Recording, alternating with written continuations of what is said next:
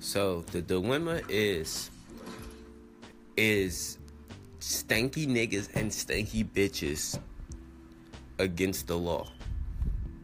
Should you have to wear deodorant and be clean? That's the dilemma.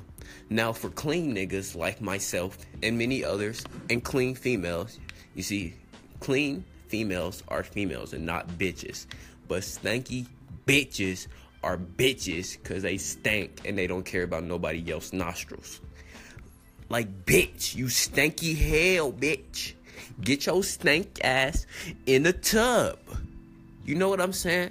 And that's where the dilemma lays. Because as soon as you come at one of these stanky ass motherfuckers' heads, they feel disrespected and want to come at you physically. And then therefore you got to knock they bitch ass out. And when you knock they ass out, your clean body self ends up going to jail with a bunch of stanky niggas. And we don't fit in over there. Niggas hate us over there because I look good. You know what I'm saying? And I smell good. You know what I'm saying? Don't hate me because you stank and your booty hole get took every night, bitch. You feel what I'm saying? And that's the dilemma.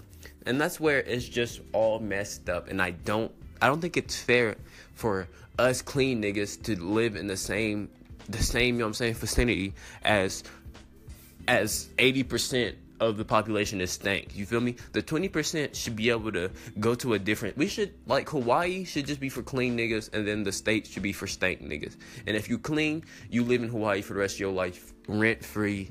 You know what I'm saying? Everything's free for you. But if you stank as hell, you deserve to just live in goddamn Wyoming with the rest of the population, and that's the only state y'all get is Wyoming, because stank niggas live there. You feel what I'm saying? You feel what I'm saying, y'all?